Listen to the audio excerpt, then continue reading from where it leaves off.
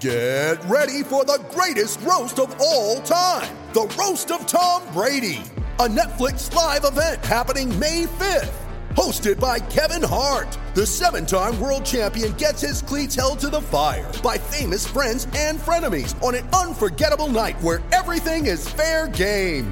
Tune in on May 5th at 5 p.m. Pacific time for the Roast of Tom Brady, live only on Netflix.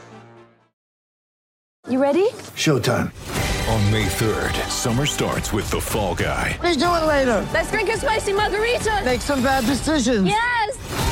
Audiences are falling in love with the most entertaining film of the year. Fall Guy. Fall Guy? Fall guy. That's what the poster said. See Ryan Gosling and Emily Blunt in the movie critics say exists to make you happy. Trying to make it out? Nope. Because I don't either. It's not what I'm into right now. What are you into? Talking. Yeah. The Fall Guy. Only in theaters May 3rd. Rated PG-13. Coming to you from Classic City, the capital of the Bulldog Nation. It's time for another edition of the podcast designed for the most die-hard Georgia fans in the country. Here are your hosts, Tyler and Curtis. What's up, guys? Welcome back to another edition of the Glory UGA podcast. I'm your host, Tyler, and joining me today for our mid-season review episode is my co-host, Curtis. Now, you guys know, normally this is obviously where we would do our game recap episodes on Sunday, but as you are all very well aware, the Dogs did not play yesterday as our guys, and let's be real, us fans too, were enjoying some much-deserved rest before we embark on the stretch run, beginning with the cocktail party in Jacksonville this weekend. But if you've been listening to us for a while, you know we are going to let you guys down. Game or no game, it doesn't matter. We're going to churn out the content for you guys to give you that Georgia football fix that we all so desperately need. So to that end, we thought this would be the perfect time to pause and just take stock of where we are right now, sitting at 7-0 through the first 7 games, number 1 team in the country. I know it's not exactly midseason with us having played 7 of our 12 regular season games, but it's close enough, right? And in this mid-season review episode, we're going to take a look at some big picture stuff, looking down the road a little bit, and also hand out some mid-season awards. And that's where we're going to bring you guys in. We put these polls out on Twitter, out on Instagram, and we're going to get your take on this as well. And we will get to all that in just a moment. But first, just a few quick reminders for you guys. Alumni Hall is your go-to place for all your Georgia gear and accessory needs. I know you can feel it in the air, the weather's starting to change, and the cold weather gear is hitting the shelves, so get into Alumni Hall today to get your stuff before it all sells out. You can visit them in person in the Epps Bridge Shopping Center here in Athens, or if you're not local to the city, you can just visit them online at alumnihall.com for Georgia football gear that you will not find anywhere else. I also remind you guys about the Normaltown Cottage. If you're looking to make a trip to Athens for any reason, whether it's for a football game, a concert, visiting friends, family, whatever it might be, the Normaltown Cottage is the best place to stay in town. It's in the best neighborhood in Athens, just a short distance from downtown, in a beautiful, quiet area that actually has its own bars and restaurants just a short walk away. It's also got free parking on a tree-lined street. And trust me, they really take care of you there at the Normaltown Cottage. So when you're making your next trip to Athens, make sure to check out the Normaltown Cottage on Instagram, or you can just check them out directly on Airbnb. And if you're making the trip to Jacksonville and trying to figure out what you want to do before the game, GTE Presents is putting on a massive Georgia-Florida game tailgate party. There's going to be an open bar. There's going to be food, TVs. Brendan Boykin's going to be there for a meet and greet. It's the best option for your tailgating needs heading into the cocktail party. So go to GTE Presents today and go ahead and order your spot, reserve your spot for the Georgia-Florida tailgate this Saturday. All right, let's get to this midseason review. And Curtis, we're going to start with some big picture things to kind of open things up. And let's start with what has really gotten us to this point. And that, of course, is our junkyard dog defense.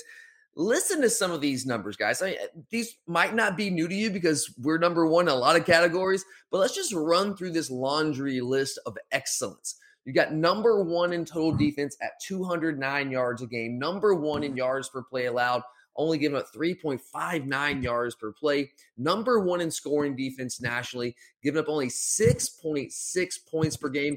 And the next closest defense, the number 2 defense, which I think is Michigan, if I remember correctly, is giving up 14.3 points per game, so twice as good as the second best defense in terms of giving up points.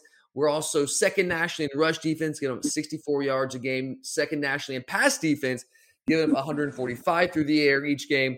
We're 7th nationally in sacks per game. We're number 1 in opponent plays of 20 or more yards. We've given up 14 plays of 20-plus yards. The next closest team has given up 18. And we're also number 1 in the number of first downs that we have surrendered to our opponents. So essentially, Curtis, across the board, statistically, for whatever that's worth, this is the best defense in the country. That's what people are calling it. And some people are even going as far to call it the best defense in the past decade, if not more, depending on who you're talking to and who's answering that question. Obviously, everyone's watched this team throughout the first half of the season, and we've been riding this defense all year as, like, the offense has been fine. The offense has not been bad. We've been putting up points, but the offense is trying to get things straightened out, trying to get healthy really more than anything. But, Curtis, my question for you is this. Big picture question here. Those numbers, in a lot of ways, I think speak for themselves, but is our defense as good as everyone says it is? Is it everything they say it is? Or is it, as some of our rivals claim, maybe more of a product of who we have played to this point? What's your take on that?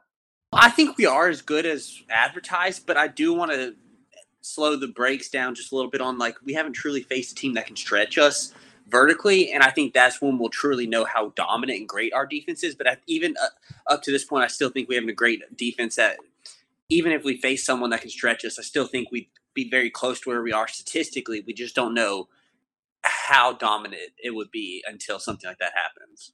It's hard to answer these like all-time great defense questions until the entire season plays itself out. To this point, we're right there to this point based on production, but we've still got a long way to go. I mean, if we go where we want to go, we still got about half the season left. We're hopefully going to play 15 games. That's the goal, right? So we're kind of right at the halfway point there.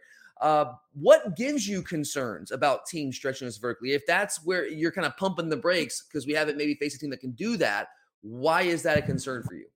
Because it felt like the teams that have had more than 20-yard plays on us shouldn't have, because they weren't like the most. I mean, you saw against South Carolina, there's multiple times they had big plays in the passing game, which shouldn't happen. And then you saw it against Auburn, a few broken down coverages, things like that really say, like, if someone can consistently stretch us, would we hold up? I do think we hold up, but I just think that we would be giving up more big plays, which would go into the yardage, especially in the passing game. I don't think you're off base there. I have the same concern. The fact is, Curtis, you're right. We haven't played anyone that really has a viable passing attack that they can beat us through the air like that. Because we're elite in the front six. We're shutting down everyone's run game. And to this point, no one has really been able to do enough through the air to beat us. That hasn't happened. My question, though, Curtis, is who is that team on the schedule? When you're looking down the road, do you see that team somewhere? The only team right now that I'm really scared of is Tennessee, because they've shown that they can make the big play happen. Okay, so are you scared of Tennessee, or is it kind of like, I respect it and I know we need to be ready? I think you have to scare, maybe not so much as the team is that much better, but just the whole atmosphere, away game, things like that make you kind of put it into perspective. I do think Tennessee will be our biggest challenge in terms of defending the vertical pass. That's what Josh Heupel wants to do. That's what his offense is built around. They spread the field very well. They stretch the defense and stress the defense in a variety of ways. They're much further along on offense than I thought they would. I figured they'd be further along on offense than they would be on defense. But putting Hendon Hooker in the starting lineup, that's really kind of changed that team. They have some speedy receivers that can get by the defense. We saw them hit some big plays against Alabama. We saw them hit some big plays against Ole Miss, but granted, that's Ole Miss's defense. So I do think, Curtis, you're right. In fact, that's on the road, and I would not be shocked that if that's a night game. I right now kind of expect that to be the case. And did you watch the Ole Miss game last weekend in Knoxville, Curtis? Yes, I did watch that. I saw a few mustard bottles flying. Mustard bottles, range balls, all sorts, flask, whatever. They were all over the place. Yeah. But that was a great environment. You got to give them credit. That is a tough environment. Ole Miss had to give them everything they had to win that football game. So I think you're right. Looking down the schedule the rest of the way, I do think that game against Tennessee is the one I would circle as, if there's a team on our schedule in the regular season that can challenge us through the air, it would probably be Tennessee. That's what their offense is built to do. Hendon Hooker has shown the ability to do. They have some receivers that can get behind us vertically, and it's also going to be on the road. We know it's going to be on the road, and I think it's probably going to be at night. We'll see how that plays out. Maybe it'll sneak in as a 3:30 game. Highly unlikely, but if we're still rolling and we're undefeated, there's always that chance CBS wants to get us on there so we can get a lot of eyeballs on that game. But, yeah, I think that's the team. What about Florida this weekend, Curtis? I mean, I know we don't exactly know what the quarterback situation is going to look like, but do they have the ability to maybe hurt us through the air more than some of the other teams we face, like the Arkansas, the Auburns, the Kentuckys of the world? I'm not sure because I don't know if they have the game changers that you kind of saw. I think Kentucky and Arkansas both have two better receivers in what they put out there than what you kind of see with Florida. I was more scared of their passing game because they're closer. I mean, not Arkansas, more so Kentucky can probably stretch you more because they're a little bit closer to more balance.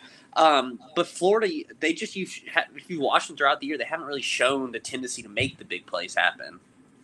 Yeah, you're right. We've already faced the two biggest the two best receivers that we're going to face in the regular season. We've already played them in Treylon Burks and Wan'Dale Robinson, and we held both those very much in check. I know I guess I would call it a garbage touchdown late, Wan'Dale Robinson, but we completely held him in check. I know that he had 12 catches in that game for like 36 yards. I mean, we completely held it. They were trying to get him in the space, and we were able to kind of wrangle him and keep him from really making those big explosive plays, which he's kind of made routine for them this year. And then Treylon Burks, we just completely shut out of that football game. So I think that's true. And you're right, Florida. What concerns me about Florida, or gives me a little bit of pause, is that when you have a mobile quarterback and you run him the way they do, whether it's Emory Jones or whether it's Richardson, whoever it's going to be, that creates opportunities in the passing game because it gives them a numbers advantage up front, and that kind of dictates some of the things that we can do from a coverage standpoint, gives them easier looks, easier reads, more man coverage opportunities, typically speaking, not always, but they'll see a lot of that because you got to get guys in the box more often than not. At least teams traditionally do. Hopefully we won't have to, because that's been the key to our defense all year. So we've been able to defend the run with our front six without having to roll guys in the box. And we've been able to stuff the run that way because we're that good up front. Then that's allowed us to be really good against the pass as well, because we're able to do things, a couple different things from a coverage standpoint, keeping those two high safeties back there in that shell. And we've really been able to protect some of the cornerbacks, especially Kelee Ringo, who's young, who's getting better and better, but he's still young. But yeah, I mean, I'm certainly not scared of Florida's passing attack. I do think they might pose some challenges to us there in different ways. But we faced a couple of teams in Arkansas and Kentucky that have, and you can say Bo Nix as well at Auburn. And we've been able to hold all those offenses with mobile quarterbacks in check. And that doesn't even really do it justice. We've actually been able to dominate all those offenses, even though they had mobile quarterbacks. That's who I was, expecting you to actually talk about with Bo Nix, because I feel like he's probably a better version of what you'll see from Florida. I agree with that. He's mobile like what you'll see from Florida. I think it's a different kind of mobility. Like Bo Nix is not a big part of like their designed run game, whereas Richardson and Emory Jones are. Bo Nix is more like his escapability and his ability to extend plays that Emory Jones and Richardson have not shown the ability to do that. Does that make sense? Yeah, I agree. I think it's just a different way to defend them. You just have to defend Bo Nix a little bit different than how you defend those guys, because they are like Emory Jones and Richardson are their best running backs. Like in terms of like running the football, that's who they actually want to run the football with. And Bo Nix can do that. I think they should use Bo Nix more in the design run game at Auburn. But his escapability and just the backyard Bo Nix stuff, that's what makes him unique. And I'm not saying that Emory Jones and Anthony Richardson can't extend plays. They can, just not like that. I haven't seen that from them. It's a different kind of way you defend them and approach them. But look, to answer my original question there, I think this defense, I mean, it's hard to argue with the production, right, Curtis? To this point, it's really, really hard to argue with the production. And look, I know everyone wants to say, well, Georgia, of course, Florida fans, Alabama fans, whatever rival fan base out there wants to knock us down, right? That's just the burdens of being the best defense in the country, best of anything. Everybody wants to bring you down. And the knock, of course, is that, well, Georgia hasn't played anybody. But I mean, is that exactly true? I mean, we haven't played maybe an elite offense. I will grant those people that. We haven't played an elite offense. If you look at Arkansas, they're number 79 nationally. I'm sorry, take that back. Arkansas is number 19 nationally. That's the best offense we faced. They're a top 20 offense. Auburn's number 31. Kentucky's 78. Clemson 117. Clemson, we know, is terrible. That is what it is. Clemson is terrible. Vanderbilt 124. But my question is, especially when you look at teams like Bama and that, who have they played offensively? I mean, that's another great point, Curtis. Yeah, they got blitzed by A&M, who Arkansas held in check like 3 weeks before. A&M's offense, coming into that game, they couldn't score. They couldn't even score against Colorado. They won that game 10-7. And yeah, I know we won a game 10-3. I get that. But Clemson's defense is a little bit different than Colorado's defense. They simply couldn't score. I mean, they couldn't score. So you're exactly right, Chris. It's a great point. Everyone wants to. It is. It's just the burden of being number one. People want to drag you down, so they're going to poke holes where they can without doing the same thing to other programs, other defenses. That's fine. But I will grant that we haven't played a truly elite offense. But Arkansas is good offensively. They're top 20. Auburn's good offensively. They're not elite, but they're good. They're borderline top 30. And if you look at what's been most impressive to me is our rush defense, right? So Arkansas is number 6 nationally in rushing offense. And that's with having played us. So if they hadn't played us, imagine where they would be, because we held them to 75 yards rushing, 2.6 yards per attempt. They're averaging 249 yards per game on the ground. Auburn's number 36 nationally in rushing offense. And that's with having played us. They'd probably be top 25 if they hadn't played us, because we've just dragged those numbers down. They're averaging 196 yards game on the ground. We held them to 46 yards and 1.6 yards per attempt. Kentucky's number 41. Same story. They'd be probably borderline top 25 if they hadn't played us. Actually, they were top 25 before they played us. But they're averaging 190 yards per game on the ground now, number 41 nationally. We held them to 51 yards rushing, 1.9 yards per attempt. And by the way, against Kentucky, we held the SEC's leading rusher to 7 yards on 7 carries. So you can say we haven't played like elite overall offenses, but we played some really, really good rushing attacks, and we have absolutely stuffed every single one of them. So look, you can poke holes where you want, but the fact is we have dominated who we have played to this point. And I mean, who else has played in abundance? Like you said, Curtis, an abundance of top offenses. Maybe there's somebody here and there, you play like one really good offense here and there, but you haven't played like just this murderer's row of offenses. So from a production standpoint, yeah, we are what they say we are, but there is some context there. I will go back to what you were saying there, Curtis. I will agree with you.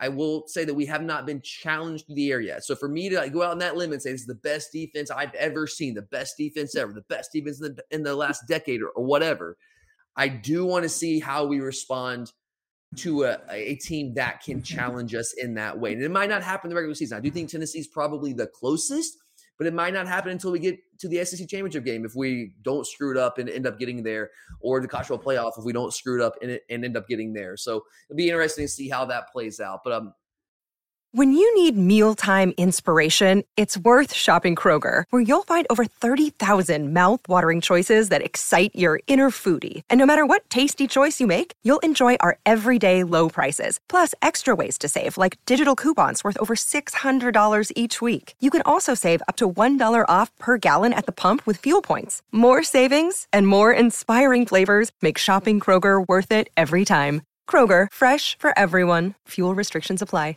Mother's Day is around the corner. Find the perfect gift for the mom in your life with a stunning piece of jewelry from Blue Nile. From timeless pearls to dazzling gemstones, Blue Nile has something she'll adore. Need it fast? Most items can ship overnight. Plus, enjoy guaranteed free shipping and returns. Don't miss our special Mother's Day deals. Save big on the season's most beautiful trends. For a limited time, get up to 50% off by going to BlueNile.com. That's BlueNile.com. You're a podcast listener, and this is a podcast ad. Reach great listeners like yourself with podcast advertising from Libsyn Ads. Choose from hundreds of top podcasts offering host endorsements, or run a reproduced ad like this one across thousands of shows to reach your target audience with Libsyn Ads. Go to libsynads.com now. That's LIBSYN ads.com. all right, Curtis, I have answered this question, but I'm not sure that you have had the chance to address it here on the podcast. And that is, what is your biggest concern for this Georgia football team the rest of the way? I put this out on Instagram, and I'm going to read some of the responses from our listeners, Curtis, and I want you to give me your thoughts on some of them, and then I'll ask you to tell us what your personal biggest concern is. Sound good? Yeah. All right. So let me just go through. We got a bunch of them here, so obviously I'm not going to have a chance to read all of them. I'm just trying to pick a couple of them out here. So if I don't read yours, I apologize. I'm just trying to go rapid fire here. T. Cole Taylor, Curtis, says, quarterback in secondary. How concerned are you about the quarterback situation? We talked about secondary already. I am concerned. I think that that's going to be probably one of my biggest concerns. And the fact is, like, we haven't had to beat anyone yet. because of quarterback play. We haven't beaten anyone because of the quarterback putting the team on his back, right? Exactly. Like we haven't had to require either quarterback. I mean, I'm not putting this all on Stetson or JT either. Neither quarterback has had to go out there and win us a game. And right now, I'm scared if the fall comes to that, if we're going to be ready to answer the bell. Right now, that's the biggest unknown for our team, I feel like, is can they answer the bell if they have to throw it 40-something times or more? Yeah. Yeah, I would call it it's a concern. I do think it's fair to say that's a concern. Like, do we have what it takes right now? And we're right now, I would say no, because we're not healthy on that side of the ball. Right now, if we get healthy coming out of this bye week, then maybe that changes the story and changes the equation. I don't know. But what we've seen the past couple of weeks, if we had to put the team on Stetson's back with weapons he had to work with at his disposal, all the guys out and injured, I don't know if we could have done that. Thought the Clemson game, we needed to throw a little bit more in the Clemson game, but we had no one out there, so we were literally couldn't do it. Yeah, absolutely. So the past couple weeks, I don't think that the answer was yes. Like if the thing is, obviously no one's been able to put up those points on us, but if someone was scoring, 30, 40 points on us and we had to, win a shootout last couple weeks, I don't think we would have won that shootout because we just were, walking wounded on the offensive side of the ball. Now, when we get healthy, that could certainly change. It's also going to be an adjustment period of working these guys back in. Just because they're healthy doesn't mean that there's not going to be any rust and you're just going to hit on all cylinders right away. And that is a slight concern for me heading into this cocktail party game here later on this week. All right, next one here, Curtis. Got a lot about injuries. Jordan Davis staying healthy and getting injured guys back. I've got that's from T. Hardy Morris. Yates 2 says injuries. Let's see. Ben Elliott 82 says injuries. Trevor Woodworth says staying healthy, crying emoji. Let's see. Yeah. Georgia college football, Georgia CFB. And if you guys aren't following Georgia CFB, make sure you do that on Instagram. That'll keep you up to date with everything you need for Georgia football. Injuries, exclamation mark. So a lot of injuries here, Kurt. Laurie Eastman, injuries, all those. So, Kurt, how concerned are you about the injury situation right now? I think you always have to be concerned because, to me, that could be one of the biggest things to just stunt your team is some big injuries that you guys can't get past. Think about going to that Florida game last year. Yeah, we didn't have the offense to stay with them, but we sure had a defense that shouldn't have been giving up, the wheel routes and all those big plays that, you had Kyle Trask out there throwing for a ridiculous amount of yards. And if we hadn't had the injuries to Richard and Jordan Davis, people like that, it may have been a different story. So that can when your quarterback gets knocked out of the game after he's dealing in the first half, and then Marcus Rosemy-Jackson. Yeah, exactly. Say JT's not healthy. Stetson goes down, God forbid. We are in a lot of trouble, man. We already basically have no receivers. You saw the game against Kentucky. We roll with Ladd and A.D. Mitchell, who are good receivers. I love those guys. But we roll with them. I don't have the snap count totals in front of me. I would say just from the naked eye, 85% of the time. And that's not normal for us. We are a team that rotates receivers, and we're going to need guys. We need Jermaine Burton to get healthy. We need Jermaine Burton to be a factor. We need Marcus Rosemy-Jackson. We need Jermaine and Marcus. Yeah, we need those two back badly. Arian Smith give us that vertical threat from the slot. We need those guys back. I feel like he doesn't exist. Yeah, at this point, man, I don't know. Kendall Milton's there now out. Gone. Yeah. What's that? It's like Poofy's there and then he's gone again. Arian Mitchell. It's kind of like, remember Jonathan Rump from years past, like the Sasquatch? It's like, we hear you're on the roster, you're listed, but where are you? There's nowhere in sight. Yeah. We don't see you anywhere. Yeah, it's kind of get that vibe from it. And it sucks, man, because Arian, he gives us something that nobody else can give us on our offense, at least to that level with that vertical threat. We saw against UAB, and then he took one hit and haven't seen him again. So hopefully we'll see him against Florida or somewhere down the road. I don't know. But Kenny McIntosh is a guy that's also been nursing an injury. I think he should be ready. Especially with the injury to Kendall Milton now, we definitely need him. That's big, yeah, absolutely. Got to get him back. I think Kenny McIntosh is a really valuable player for us and do a lot of things out of the backfield. Got a lot of versatility there. Really like him a lot. Obviously, Chris Smith, got to get him back in a second. Dan Jackson's done a great job, but let's be real. We're a much better football team with Chris Smith back there. That's the reason he was starting. Yeah, I think we play a lot more physical, tight coverage with him. Yeah, and he's just got more experience. He's just a better – Dan Jackson's a good athlete. He's an undervalued athlete, but he's not Chris Smith level athlete. Not that Chris Smith's like an elite athlete. He's just more of an athlete than Dan Jackson is. So all those guys, we need to get healthy. And not to even mention JT Daniels, obviously. So, and offensive line wise, I mean, Jamari's, I think, going to be fine. It really hurts getting Tate Ratledge, having him knocked out for the year, because I was told him the season he was our best offensive lineman. And I think that has really hurt us on the interior now, having to play Warren Erickson, who is a center. It's not his fault. He's having to play guard. He's doing the best he can playing guard, but that hurts us some. And he's not coming back. And that is what it is. But I totally, honestly, this probably is my biggest concern, injuries. Because we saw it last year, Curtis. I don't want to say that's exactly what derailed our season, but it kind of is, right? Like if JT was healthy at the beginning of the year, it's a different story. It's a different team. It's a different season. If you don't have, as you laid out, all the injuries that happened in the Florida game, we might actually have won that game. Maybe not, but like we had a shot. But I mean, we were in it. I mean, we were in it in portions of the second half. We were going to make a little bit of a run there. Obviously, they pulled away. We were in it with Juan as our guy. Yeah, God, and had poor Dwan Mathis, God bless him, going out there and trying his best, man. Trying his best. I don't want to kill Dwan, but that was tough to watch. So, I mean, honestly, that's like when you have a season like this and you are as good as we are and you're as deep as we are. And that's like, we're very fortunate that Kirby Smart has built a roster the way he's built it, because we have been able to kind of just say, all right, next man up, and actually mean it. A lot of teams say next man up mentality, but they don't actually mean it because they can't actually do it. They don't have the depth behind it. We actually have that depth. But at some point, we're going to play a really good football team, or we're not going to play well, or we're going to need those guys out there. And we can't get by with the guys that we've been rolling with to this point. Like, we've been able to get by with it to this point, but we're going to play better teams eventually. And if we're going to win to the degree that we all want to win and do what we all want to do, I'm not going to say that loud, but if we're going to do what we all want to do, those guys got to get healthy. I mean, we just got to get healthy. And we cannot have any more injuries to keep people. Like, it's just got to stop. Like, it's just got to stop for us. That's got to be my biggest concern. A couple more here, Curtis. Let's see. Carter Logan 2 says Tennessee deep ball, as you mentioned. If they find a way to slow down the pass rush. Let's see here. Got more health, healthy offense. Yeah, injuries are the theme here, man.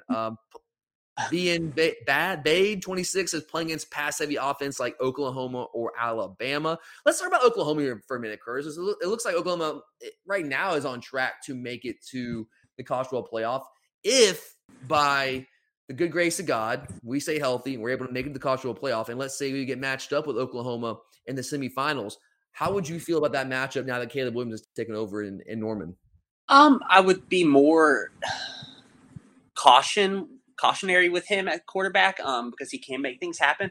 But he's a freshman.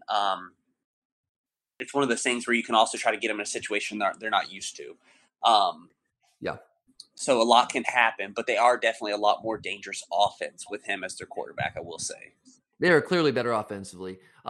Did you watch that Kansas game? That was a tough watch. I mean, he made some plays late in that game to help them win that game. So, taking the ball from the running back when they were stuffed was just a really headsy play, man, for a freshman. Yeah. But he didn't play well in that game up to like the last couple minutes of the game. You're right. I mean, yeah, he's a guy that I think is a really talented player. But as you said, he's a freshman, and there are going to be moments. There's going to be a game where he doesn't have it, like where he looks like a freshman.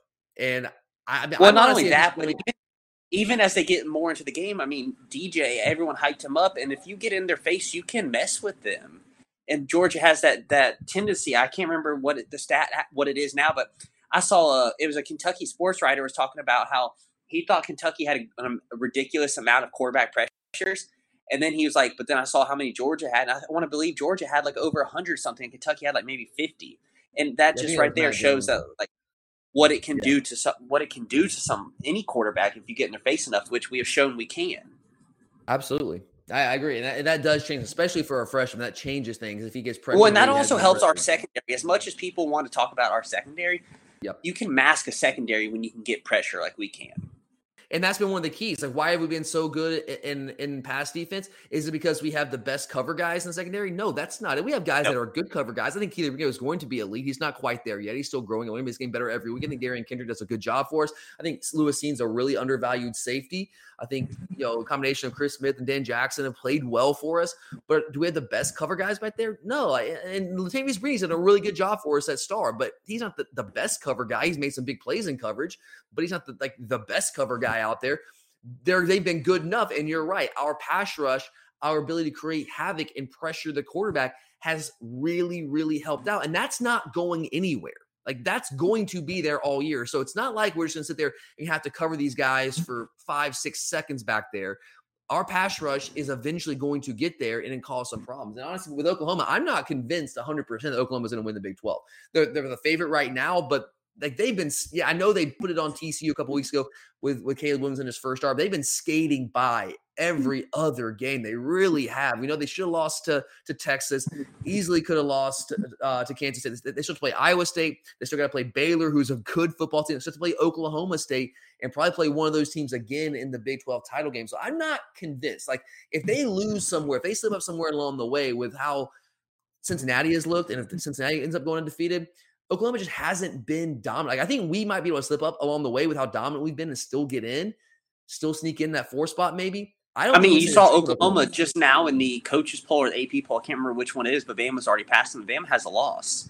Yeah, Bama's already surpassed. Yeah, I just don't. I mean, we'll see when the committee actually puts their first rankings out next week. But I just don't know if they can lose a game, even if it's in the Big 12 title game. I don't know if they can lose a game and still make it in like they have in years past because their resume is just not what it has been. They haven't beaten by the non-conference. They beat Nebraska. Oh wow, whoopee! And they've been skating by the skin of their teeth. So I don't know. Interesting. But I do think if we played them in the playoffs, it'd be an interesting matchup with Caleb Williams there. It's a different kind of animal with Oklahoma, though, because they are not elite at receiver like they have been in the past. They don't have a CeeDee Lamb. They don't have a Hollywood Brown. They don't have a guy like that. So I don't know if they would pose as much of a challenge to us as they did, back in 2017. You're a podcast listener, and this is a podcast ad. Reach great listeners like yourself with podcast advertising from Libsyn Ads. Choose from hundreds of top podcasts offering host endorsements, or run a reproduced ad like this one across thousands of shows to reach your target audience with Libsyn Ads. Go to libsynads.com now. That's LIBSYN ads.com. You're a podcast listener, and this is a podcast ad. Reach great listeners like yourself with podcast advertising from Libsyn Ads. Choose from hundreds of top podcasts offering host endorsements, or run a reproduced ad like this one across thousands of shows to reach your target audience with Libsyn Ads. Go to libsynads.com now. That's LIBSYN ads.com. All right. Let's have some fun here, Curtis, and let's give out some mid-season awards. We've got about 15, 20 minutes left, or I know we got to get out of here. I put these polls out on Twitter, and I put them on Instagram as well. And what I'm going to do is I'm going to give you guys the category. You're going to have some fun with this. I'll give you the listener results. And, Curtis, then I'm going to ask you to give me your winner as well. Sound good? Sounds good. All right, let's roll through this. All right, some of these are kind of funky and weird. We're going to save the best for last, the biggest ones for last. And we're going to start with the award for biggest second-year surge. This is a year 2 player. Whether or not they played last year, if they were on the team last year, a member of the 2021 or 2020 recruiting class, I guess would have been, then they qualify for this. So first nominee is wide receiver Ladd McConkey, 17 catches for 295 yards, 2 touchdowns. Jalen Carter, 6 tackles for loss, 2.5 sacks on the season. Kelee Ringo's taken over that starting cornerback spot. And then Cedric Van Pran has held down the starting center spot. All those guys in their second year on campus. And the winner is Jalen Carter with 51% of the listener vote. Ladd McConkey coming in as the runner-up with 30% of the listener vote. Curtis, did our listeners get this one right? I think no. And the reason I say no is because correct me if I'm wrong, but you asked about the biggest jump. Second year surge, yep. And Jalen Carter showed out his first year. He did things that enough to where we actually put him at high ranking in our top returning Georgia players. So I'm actually to go with Kelee Ringo because I think he's the biggest surge from being not even practicing last year to now locking down a position. And as good as Ladd's played, he's also benefited for some injuries, and Kelee really hasn't been out there and it's not like Kelee has benefited from a lot of the guys in front of him going down. Well, and so I think he's actually gone Speed's out right now. That kind of yeah, but he'd already taken the job. He had already taken the job, and so I think that's why it's not where like he wasn't like McConkey was playing, but he would definitely not be seeing anywhere near the reps he is now if it hadn't been for the injuries. And that's why I'm going to go with Kelee Ringo because I think he's shown the biggest surge from going to where he couldn't even have contact last year to now where he is. That's fair. And you answered this question. You handed out this award. in what I intend to be the true spirit of the award. Now, I didn't explain the spirit of the award because I only have so many characters used on social media. But I see, like, if you're going with, like, who's been the best second-year player, well, yeah, Jalen Carter, absolute listeners are right, has been the there's best no question player. it's Jalen Carter if it's best. But yeah, I mean, Jalen Carter is, like, he's not even a starter, but he's one of the best defensive linemen, I think, in the country, which is crazy to say. That's how good we are up front. I see where you're going with Keeley. I'm not going to argue with you because that all makes sense. I'm gonna give Ladd McConkey some love here. You're right about Keeley being injured last year, but Ladd, not injured, but wasn't a part of the rotation at all. He was a scout team guy. And he's worked his way up to being a big-time player from, like, now he wasn't making big-time plays against Clemson, but he was playing big snaps against Clemson in week 1. And now yes, he has benefited from injuries. I will grant you that, 100% accurate there. But he's also had to take advantage of those opportunities. And what those opportunities have allowed him to do is show what he is capable of. And he has done it in a big way. I mean, I know only 17 catches, but I mean, he was a big reason why we were able to pull away from Auburn. Like, yes, those were schemed up by Todd Monken. Absolutely great calls. But Ladd executed those to a T. Should have been 2 long touchdowns. Slight underthrow on the first one. But still a nice big play. But I'm going to go Ladd McConkey here. It's hard to argue with Keeley, but I think Ladd has come from nowhere. I don't think most people even know who this guy was coming into the season. And I also got to factor in just the recruiting aspect of this. Keeley was a former 5-star guy, top 10 overall recruit. Ladd was a throw-in, nobody that no one even talked about. And he's come in and he's had a little chip on his shoulder and he's worked his tail off and he's become a big-time player for us, a big-time playmaker for us. So I'm going to go Ladd, but I like Keeley as well. All right, next up here, this second award is for the best single game performance by a Georgia Bulldog in the first half of the season. The first nominee is Nakobe Dean versus Clemson in the season opener. He had 5 tackles and 2 sacks in that game. It was all over the place. Second nominee is Stetson Bennett, the mailman, versus the UAB Blazers. 10 out of 12 for 288 yards passing, 24 yards an attempt, 5 touchdowns, 0 interceptions, nearly perfect outing for Stetson. Next up, we got Ladd McConkey versus Auburn. 5 catches, 135 yards, 1 touchdown. Should have been 2, but it was 1. And then our last nominee for best performance is tight end Brock Bowers versus Kentucky. 5 catches, 101 yards, 2 touchdowns. Our listeners, this is a closer one. Our listeners have selected Ladd McConkey versus Auburn as their winner with 35% of the vote. Coming in second was Stetson Bennett versus UAB with 26% of the vote, and Brock Bowers a close third with 23% of the vote. Curtis, did our listeners get it right with Ladd versus Auburn? You know what? I'm going to say yes. I would go with Stetson and Ladd having like a close 1-2. But I just think that everything you're seeing from Ladd is like a lot of what he's going out there and doing. Like Stetson put a lot of those good throws where the guys can make the plays and things happen. But I felt like Ladd was going out there and doing it like a better individual performance where like he had the ball to be thrown to him and things. But I think like, in my opinion, his individually did most of it. It was a little bigger. Yeah, fair enough. I like it. All right. I would also go with Ladd here. Mailman, I'm with you. I think it's a very close second there. But what's going to seal the deal for me is the setting and the team that we were playing. Auburn is better than UAB. We know that. That was a hostile environment. And it was close at times in that game. And both those plays by Ladd McConkey were big-time plays and big-time moments that helped put us over the top and pull away from Auburn in that game in a hostile environment. The first time he had played in that kind of environment, and we had to have it. We were again, it's like a mash unit out there. And he came up big when we needed him most in a big-time game. Stetson was an awesome performance, but you got to factor in the competition. I do think UAB is a very good group of 5 team, and Stetson was nearly perfect in that game. Coming in, obviously with JT being injured, and there was a lot of consternation in the fan base, and Stetson kind of put us at ease right there, right from the get-go, and was just hitting big play after big play. So I would not fault anyone if they selected Stetson versus UAB, but I think based off the team we were playing, the situation, I think Ladd McConkey is the correct answer. I think our listeners got this one right. All right, next up, we got newcomer of the year. Honestly, like this shouldn't even be an award because I think it's just a runaway. I hate even putting other people out there because it's going to be a shot at them. But our first nominee is tight end Brock Bowers, who's got 25 catches on the year, 416 yards, 6 touchdowns, 16.5 yards per reception, leading the SEC among tight ends in both receptions and receiving yards. Second nominee is Ladd McConkey. Then we've got A.D. Mitchell, wide receiver A.D. Mitchell. And then I know he's not a freshman, our young guy, but he's a newcomer to our team, and that is cornerback Darion Kendrick.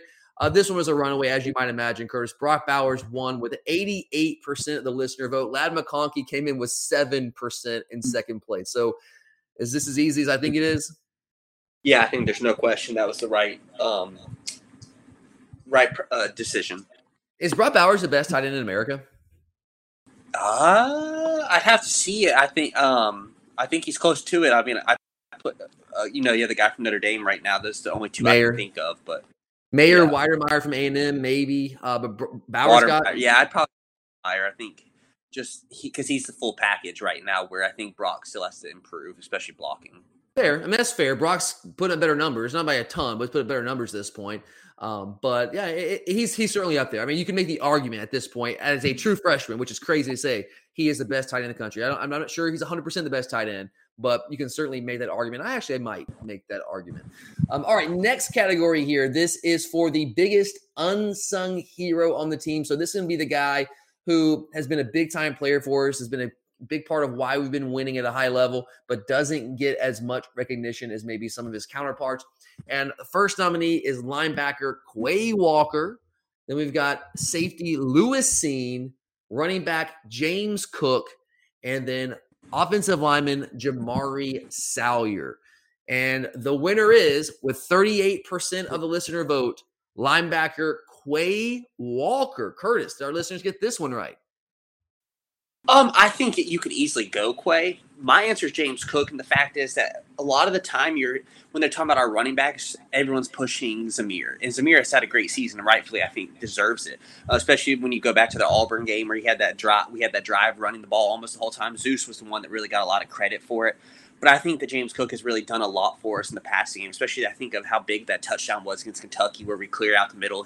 He breaks on the inside of those linebackers. He just made some big plays and he's even improved running between the tackles, where Zeus has improved where he struggled. But so has James Cook, and I think that people aren't recognizing as much as how James has. To me, he's almost become the complete package as a running back, pertaining to out of the backfield catching the ball out of the backfield and running the ball. Where Quay, as good as he is, you also have Channing Tindall, who I think could easily be in that conversation between those two guys being both undervalued. But I'm going to go with James Cook. Yeah, this is a really hard one for me. I love your defense there, the James Cook answer. I mean, Jamari Salyer, offensive linemen by definition, are just undervalued because no one really understands what they're doing. They only pay attention when they give up sacks. But he's been our best offensive lineman, and we've had some injuries on the offensive line, and he's been a kind of a staple there, and he's kind of been that stabilizing force up front for us. So I think that would be a really good answer. I'm going to go Quay here. You guys know how I feel about Quay Walker. I think Quay Walker is a potential first-round draft pick in the NFL next year. I think at least a second-round draft pick. I think he can play himself into the first round. He's got the measurables that NFL scouts are going to drool over. He's played at a really high level. Obviously, Jacoby is that kind of the quarterback of the defense there.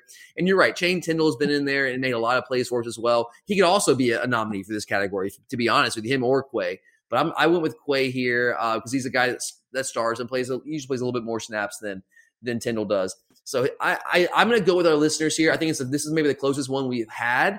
I could also go with James Cook as well, Curtis. You're right. He's kind of in the shadow of Zamir White. We split a lot of carries, but James Cook has made some big plays for this season. I think he's going to continue to make big plays for us. I think you can even make an argument for Lewis Cine. He's another guy on the defense. Let's talk about this number one defense in all these categories. And Lewis Cine has been a multi-year starter now and doesn't really get talked about much at all because maybe he hasn't been challenged through the air to this point, but he's been a guy that just knows what to do. He flies the football. Coaches trust him back there. He's another leader on that defense. So I think you can make an argument for him as well, but I'm going to go with Quay Walker. All right, Kurt, we're going to go rapid fire these next couple ones real fast here.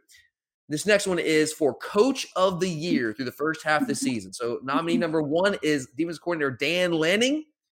Then we've got offensive coordinator Todd Monken, defensive line coach Trey Scott, obviously with how defensive line's been playing, and then head coach Kirby Smart. And the winner is, in our listener vote, Dan Lanning, runaway winner with 51% of the vote. Todd Monken came in second with 25%. Kirby Smart, the head man himself, only 13%. Curtis, our listeners get it right with Dan Lanning? I think I'm going to go I want to go Trey Scott realistically, but I'm going to go with Todd Monken. And the reason is all the injuries that he has gone through between quarterbacks, receivers, all those things. And yet he's still put together game plans to put us in successful positions. As good as Dan Lanning has coached and everything, I feel like the biggest thing is we have a lot of minds back out on that side between Kirby, Muschamp, all those people I think can contribute. And our defense is just realistically stacked. We have a stacked defensive roster where offensively, we are good offensively, but like I said, we've battled through some of those injuries in the game plans and things like that, and yet we've still gone out there and executed at a high level. I mean, Todd Monken is maybe the biggest reason why we've been able to weather all these injuries offensively. I mean, he's been masterful, and I know we haven't put up massive numbers offensively, but he's been masterful, as you said, Curtis, with how he's been able to game plan around all the injuries he's had to deal with. I mean, it's like week by week, who you have available. I don't know, but you know what? What I do know is Todd. You even look at the difference between Stetson and JT. Like, there's two different game plans you can come up with as a coach. Where JT, you kind of want to attack more through the air, and Stetson, you can kind of try to be more balanced because what he can bring to you in the run games and different things like that. And yet he's still on the he's put together game plans, and it feels like game plans realistically, I don't know if people realize this, but they're made way in advance of a lot of the time, because that's why we have some of these support staffs that break down the film weeks in advance so that it's ready to go. And I feel like we've changed our game plans kind of on the fly more so this year. Yeah, I agree. And Todd Monken, he's been awesome, man. He's been a difference maker for us. So I'm going to go with him as well. All right, got a couple minutes here, Curtis, about 5 minutes. I'm going to run through these last couple ones real quickly here. Offensive MVP through the first half of the season. We got Brock Bowers, nominee number 1. Zamir White is our second nominee. Jamari Salyer, and then Stetson Bennett the 4th, right? Stetson Bennett the 4th. And this might surprise you, Curtis. It's probably going to get under your skin. Our listeners have chosen Stetson Bennett as the offensive MVP through the first half of the year. 54% of the vote. It was very close. Brock Bowers with 46%. They were the only two that got votes in this category. Did the listeners get it right with Stetson? No, I think it's Brock Bowers all the way. No matter who the quarterback's been, he's been out there making plays happen. So that's why I want to go with him, because like I said, it doesn't matter who's out there. He's still making things happen. And he's only getting better each and every week. And he makes up for some bad throws between both quarterbacks. I mean, he's an eraser out there. He catches almost everything that's thrown at him, and yet he goes out there and makes plays. So I think that it's him, because he is, especially with all the injuries we've had at wide receiver, him stepping up has made it not as hurt as bad. Fair enough. I'm going to real quickly, I'm going to go Stetson here. It's hard to argue the Brock because he has been a baller from day one. But Stetson Bennett, man, like, think about this, Curtis. Where would we be right now without Stetson Bennett? If you're talking about most valuable player, with injuries to JT, are we winning all these games with Carson Beck or Brock Vandagriff? I don't know if the answer is yes right now. I think, to me, that's why I put Stetson over the top. And he's played well. I mean, 996 yards, 11 touchdowns, 2 picks, 91.5 QBR, 12.1 yards per attempt, which is first in the SEC. And, oh, by the way, guys, second in America in yards per attempt. So Stetson's played awesome. Now, has he been as dynamic as maybe JT was? No. But you know what? Without him, I don't know if we're undefeated right now. So that's why I'm going to give Stetson my MVP award. But Brock's hard to argue with that one. All right, defensive MVP on the other side of the ball. Got Jordan Davis. We've got linebacker Nakobe Dean, defensive lineman Jalen Carter, and outside linebacker Adam Anderson. And the winner is Jordan Davis with 60% of the vote. Nakobe Dean coming in second at 36%. Curse, our listeners get that one right. I do believe so, because as good as Nakobe has been, or even any of the inside linebackers, I think a lot of it has to do behind the play of Jordan Davis and some of the other D linemen. So I'm definitely going Jordan Davis. I think it's no question it's him, in my opinion. Yes, I want to add to that, but I'm going to save it for this next one. I think it applies more to our last category, and that is the overall team MVP. So offense, defense, doesn't matter. Team MVP. We got defensive lineman Jordan Davis, tight end Brock Bowers, linebacker Nakobe Dean, and quarterback Stetson Bennett. And the winner is Jordan Davis with 42% of the vote. Stetson Bennett coming in second with 31% of the vote. Curtis, did our listeners get that one right? Once again, I agree 100%. And the biggest reason is you saw, I mean, even with Nakobe Dean, he was playing well last year, not at this high of a level, but we were really, like, you saw the difference in the defense from when Jordan Davis went out. And then also when he came back, our defense kind of changed again, and it's all on his back. Curtis, I totally agree with you here. Now, this is a tough one for me, I will say, because I think that if you look at what I just said earlier about Stetson Bennett, I think you can make a very strong argument that if Stetson Bennett had left and transferred, hit the portal after last season, which, a lot of people would have done, that we would very well not be undefeated right now. I think that's a very distinct possibility, because I don't know if Carson Beck and or Brock Vandagriff are ready right now to have led us to victories in some of those games. Now, on the flip side, you can say, well, those teams aren't really scoring on us, so we still probably would have won, maybe just not as convincingly. And that's a fair argument too. I guess you could say that as well. We're only giving 6 points per game, something like that, whatever it is. But you also don't know what kind of bad spots those quarterbacks would potentially put the defense in as well. So I think there's at least a possibility that we would not be undefeated right now if Stetson Bennett did not stick around and was not playing at the level he's playing at in the absence of JT Daniels. So for that reason, I think you can make an argument in terms of the most valuable, emphasis on the valuable part, most valuable player, you think you can make an argument for Stetson. But as we said at the outset of the show, I kind of went down that list of all those crazy stats. Number 1 here, number 2 there, number 1 here, number 1, number 2, whatever. We have this dominant defense. And we have a bunch of really good players on that dominant defense. But the straw that stirs the drink, that really makes it all work, the one guy that's truly indispensable in that defense that we just can't do without because we don't really have it. I'm not going to say we can't do without him. We still be really good up front without Jordan Davis, but we don't have another guy that does exactly what Jordan does. If we lose to Kobe Dean, that would suck. And when he got banged up last week and there was talk about him maybe not being able to play, it's like, oh my God, here we go again. But no, it looks like he'll be fine. But even if Nakobe was hurt, that would suck. Nakobe's a big part of what we do. We still have some really talented players behind him, and Quay Walker and Channing Tindall. I hurt depth a little bit, sure, but we would be okay. If you lose Jordan Davis, it's like, I don't know, man. I don't know. We're still going to be really good, but we don't have anyone that can come in and do what Jordan Davis does. We saw that last year when he got hurt in that Kentucky game. Against Florida, we just got killed, and there were other reasons for that as well. But don't get me wrong, there were. But Jordan Davis not being in there, and they ran the ball better than they should have, better than they had been all year, and they couldn't really run the football at all last year on us. Now, obviously, the pick plays and all that kind of thing were really hurting us, but Jordan Davis not being in there, we're a different team without him. We absolutely are. Because what he does, and eating up those double teams, I've said this many times, I'll say it again, he allows us to stop the run. He makes it possible for us to stop the run, makes it easier for us to stop the run with our front six, which allows us to play coverage behind that, keep a too high safety shell. We can do a lot of different things from a coverage standpoint, more things that we can do from a coverage standpoint than we could if we had to roll a safety down the box. We're not as predictable with our coverages. We're able to protect guys like Kelee Ringo a little bit, give them some more support over the top. We just stay more structurally sound in the back end when we're able to stop the run the way that we are. Not just stop it, but absolutely just stifle the run game with our front six. I mean, guys, we've only given up 14 plays of 20 or more yards in the season. That's number 1 in the country. Why is that the case? Jordan Davis is the number 1 reason for that. There's other reasons. We have other really good players, but Jordan Davis is at the top of that list because he allows us to stay structurally sound from a coverage standpoint. And without him, I don't know if that's the case. I think we might have to start rolling guys in the box more often against some of those teams that can really run the football. Like, I don't know, Florida, for instance. And that opens up things and possibilities for them to hit those plays down the field and create big play opportunities for those opposing offenses. So for that reason, I'm going Jordan Davis because the defense is what's driving this team, and Jordan Davis's presence is what drives our defense. So for me, I love Stetson. You can make an argument for him. I would certainly listen to that argument.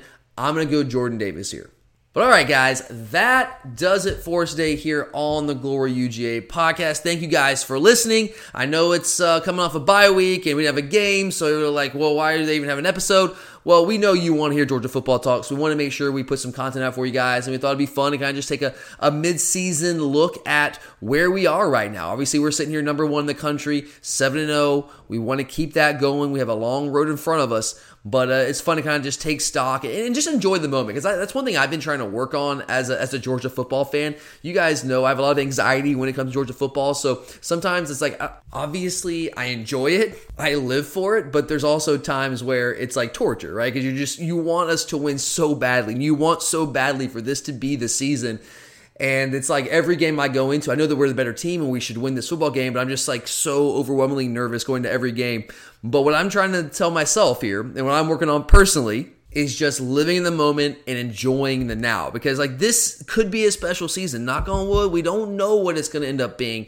but it has the makings. The possibility is certainly there. We've done what we have to do to this point to put ourselves in position for it to be that case, and I want to enjoy that. Right? I don't want to look back, 20 years down the road and be like, man, I was just a ball of nerves. I was a nervous wreck the entire time. I hardly enjoyed it. So I'm trying to work on that myself and kind of put the nerves away. So I thought it'd be fun to kind of just sit back, take stock, enjoy where we are right now, knowing full well that we have a long road ahead of us and there's a lot of football left to play, and we have absolutely not won any championships of any sort right now.